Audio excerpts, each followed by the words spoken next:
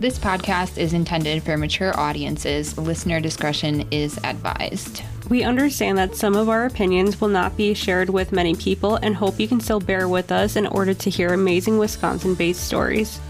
We are not licensed therapists or able to give legal advice by any means. Our show notes will provide all of our source materials included for each episode. Now on to the show.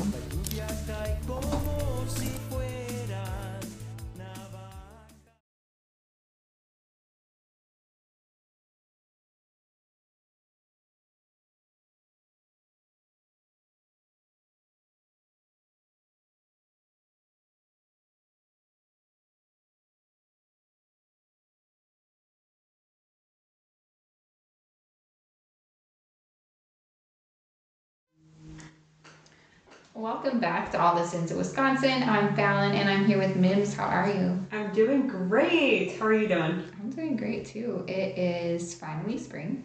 Yeah, I hope it stays that way. It better. I'm over winter. Yeah, me too.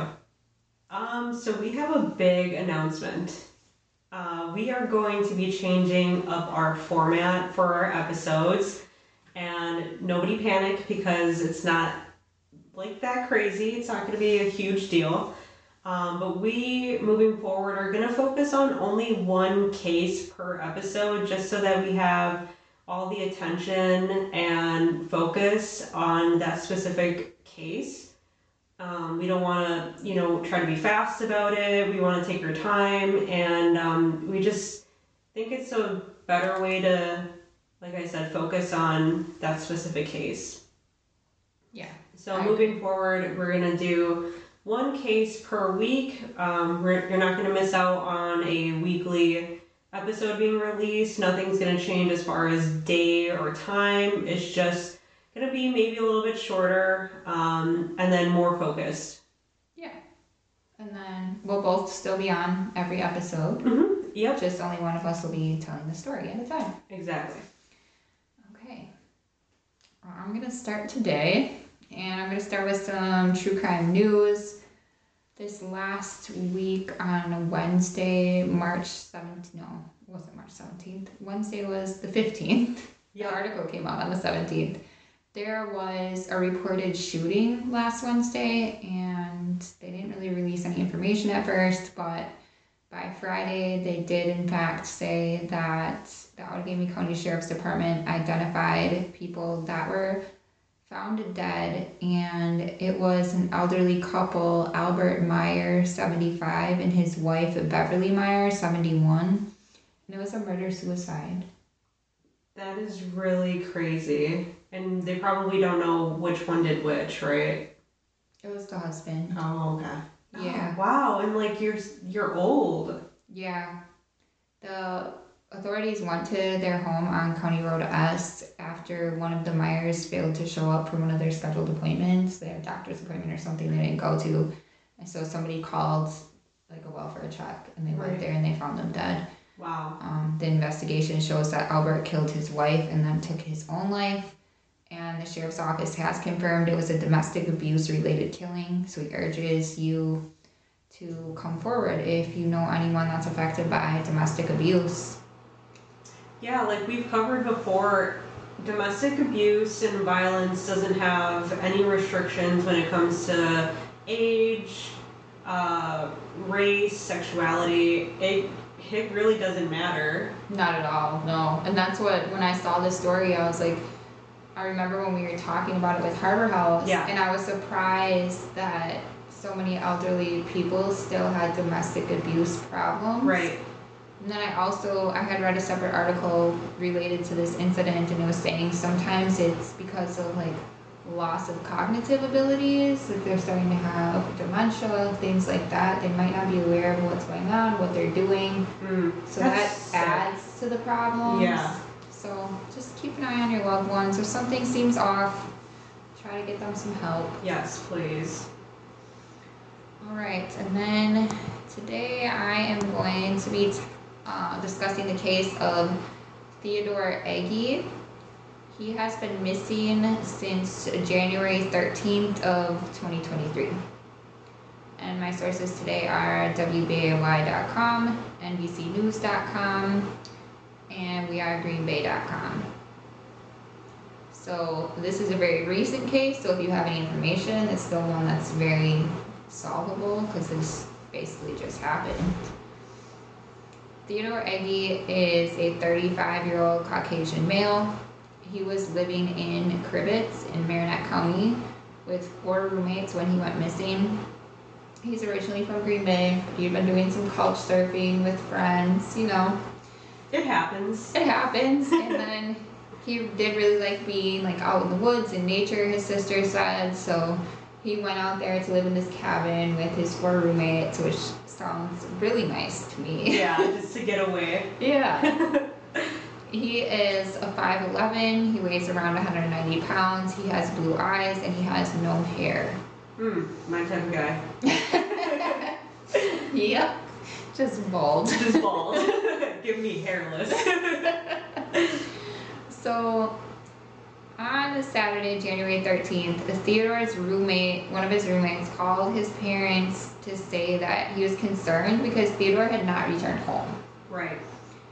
The roommate also filed a missing persons report right away on Saturday. Okay, well, wow, they're on top of it. Yeah, they were definitely like concerned and did all the right things right away. I love it. Which is good to see because we don't see a lot of that. Right. On Thursday, January 12th, Theodore had been driving his roommate's 2007 Jeep Liberty. And at about 10:45 that night, he can be seen on footage getting gas at Quick Trip. And then this was in Cribbets, and then he was seen driving north. So there are like still pictures from him at Quick Trip that they've shared with his missing persons flyer, so we can share them. The next day, he was spotted in Athelsteen, which is about 20 minutes away from Cribbets. That's like if you're going from Cribbets driving up to Michigan, Athelsteen is on the way. Okay. There's a lot of waterfalls but there. Good to know. Good to know. So Theodore's sister Samantha told Dateline that someone reported seeing Theodore on the morning of Friday the 13th. His car was out of gas, and this gentleman gave him half a gallon of gas and said, "Hey, meet me at the gas station up the road and I'll fill you up." Oh, okay. Super nice. Yeah. And then the man told her for some reason Theodore didn't follow him to the gas station. Okay. You're not going to get very far on half a gallon of gas. No. Like down the street. Right. So the roommate indicated that Theodore's car had eventually completely ran out of gas on Friday. And the police confirmed this because they located the car out of gas on the side of the road. Right, as we suspected would happen. Right, because you can't go anywhere on half a gallon of gas. Right.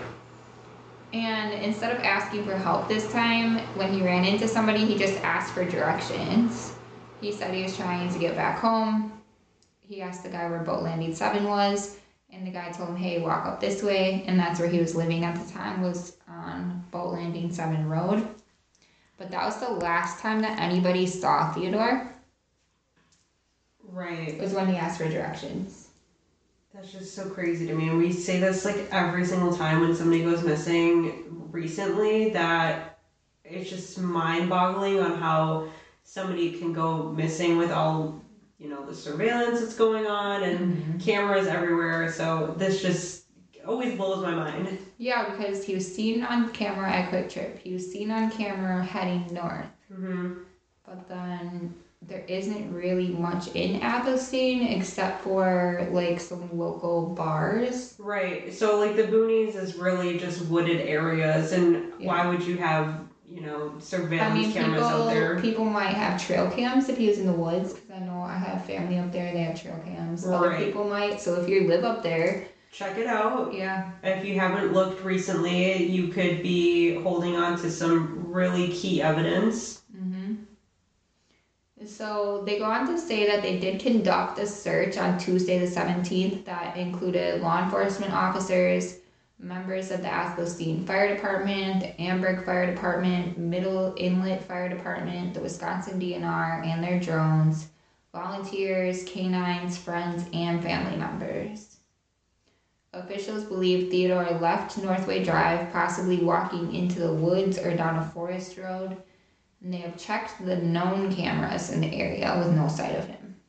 Okay, this just seems really like erratic behavior to just like kind of just abandon your car, but also like let it go to E when you had a plan to fill it up, and then all of a sudden you ask for directions for the boat landing, and then you're not at that said boat landing. So it just seems really weird to me.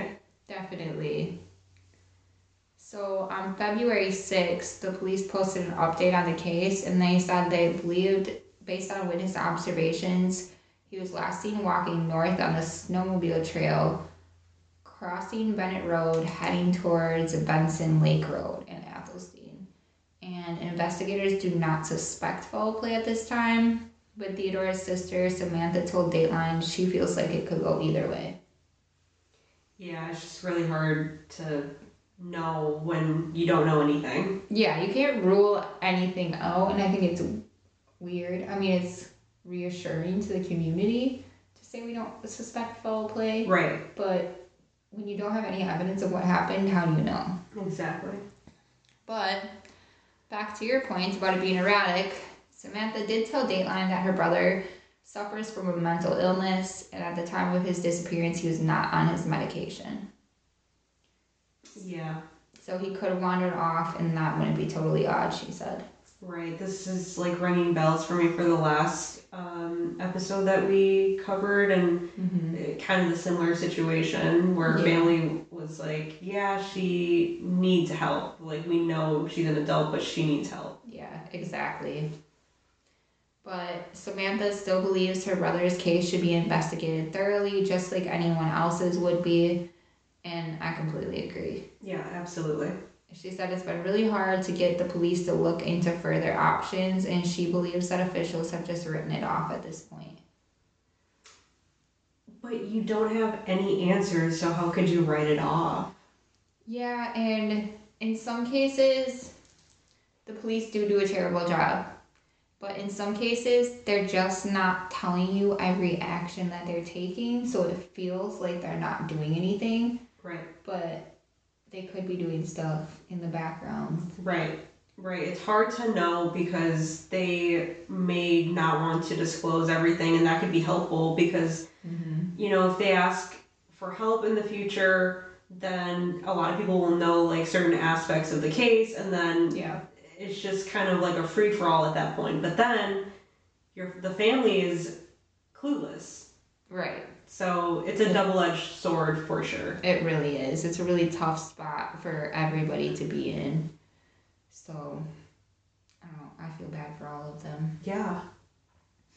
Samantha did tell Dateline that the Jeep her brother was driving around, she confirmed that it was found abandoned on Benson Lake Road in Athelstan, the same place he was last seen looking for directions. And she thinks that the car should have been examined further because it got released to the owner, which would have been one of the roommates, without any investigation into the vehicle being done. I can't believe that.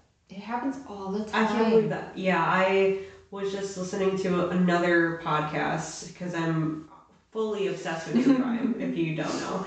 But it reminds me of the Burger Chef case of like the cops were like, this is a robbery and that's it. And they didn't take any pictures. They didn't like do any testing. They didn't have like their CSI people come in and like do anything. And it's a place of food. So the next day they cleaned everything up and everything was like, for years and years, nobody had answers until, you know, if you guys don't know the story, go look into it. But it's crazy. Yeah. And there was another case that I was listening to recently where the wife was shot inside of the vehicle. The wife and the daughter were shot, but the daughter survived. Wow. So the husband eventually wanted the vehicle back to give to his daughter. Oh. Which is very weird, but she wanted it. Oh, she wanted it. Okay. Yeah. But that's still weird. I'd be like, burn that bitch to the ground. Yeah, so other people were mad. Like, what if there was still evidence in the vehicle?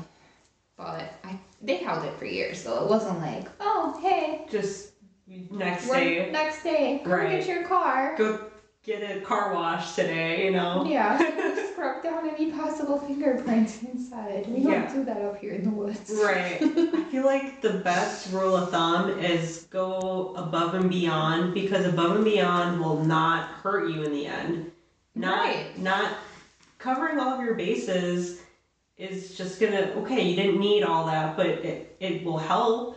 Right. And if you didn't have all that, then it could bite you in the ass. And I would rather be like, I have all of this case files rather than I have nothing to work off of. Right. That's like in the 80s when they were collecting like this blood and DNA evidence, even though DNA testing didn't exist yet. Mm-hmm. They still collected it. Right. But now we're just like not even checking for fingerprints. No. Now that we have the resources, Yeah. let's use all them. the resources. Yeah. We have all the resources. There's no reason any crime should be going unsolved. Exactly. But they are. So Samantha also said that there was a phone found in the Jeep, and she noted that Theodore did not have a phone of his own, but was also borrowing his roommate's phone. And she thinks the phone should have been looked into further as well, but the detective said there wasn't enough substantial evidence to get a court order to ping the phone. I have mixed feelings about that, but okay. I'm like, in my mind, like, can the roommate just give them permission? Yeah. Do we have to have a court order? Right. Unless I feel like if they're not involved and that I was in that predicament, I'd be like, just take my phone. Yeah, exactly. So- If my roommate's missing, take my phone. Take my phone, Ping take my everything. phone. Yeah, do everything. Go on my Google location, track the movements, like whatever you need to do, let's do it. Yeah, I'm gonna set aside my weird porn lookups and I'm just gonna get through this. Don't judge me for my search history. No. Especially our search Yeah, history. yeah, I know. I think about that all the time. Just like my search history is so like bleak. But bleak. it has to be for this. Yeah. But if we ever get investigated, I we're gonna swear, look like I've done nothing psychos. wrong. So, Dateline did reach out to Marinette County Sheriff's Office by phone and email for comment, but they have not heard back. And Samantha told Dateline that her family is begging for answers. They know that the outcome may not be him returning home alive, but they really just want closure. And at the time of the episode, he'd been missing for a month and a half, so she figured at that point that he's probably unfortunately passed. But that's not the point, because he deserves to be found and his story deserves to be heard. Yeah, exactly. So Samantha does run a page called Missing Persons Theodore Egge. That's EGGE. And this is dedicated to finding the answers about her brother's disappearance. Her family is offering a $5,000 reward for any information that leads to his whereabouts. And the Marinette County Sheriff's Office would like people to reach out to them if they have any tips at all. Their phone number is 715-732-7627. Because it is possible, like, what if he really just had a mental break? He's just at somebody else's house. Yeah, either way, we would like to find out where Theodore is, and at least that he's okay, so that his family can rightfully so, be okay. It's a knowing really confusing area to just drive around in and everything, though. So in so many woods, and like I said, there's like waterfalls and rivers and streams and so much area to search. Something natural could have happened to him. It doesn't even have to be to the extent of like what we cover on here, but I mean, a slip and fall in that type of environment is deadly. So So if anybody has any information, sees anything weird, like we said, if you're up in the Crivets, Athelsteen area, check your trail cams. Yes, that could be more helpful than you think. Yeah, definitely. All right. Great That's job. I'm glad that you do these because these are really hard for me. So missing people are hard for you? Yes, they are. I'm obsessed. At least I'm you like, are. I'm gonna fucking find somebody. I hope you do someday. Just bring that person home. I'm gonna bring them home with me. Yeah. You're adopted. I found you. Yeah. You're home and Now you're mine. You're coming on the podcast. Yeah. Well, we love you guys. We do. Bye. Bye. All the Sins of Wisconsin was written, recorded, edited, and produced by Fallon and Mims. Thank you so much to all of our listeners, supporters, friends, and family that continually allow us to do what we love. If you love our show as much as we love you, please give us a glowing rating and review. Follow us on Facebook and Instagram to see what we are up to, and email us your sin or tales at allthesinsofwi@gmail.com. Episodes of All the Sins of Wisconsin are available for free wherever you listen to podcasts. And don't forget, we love you.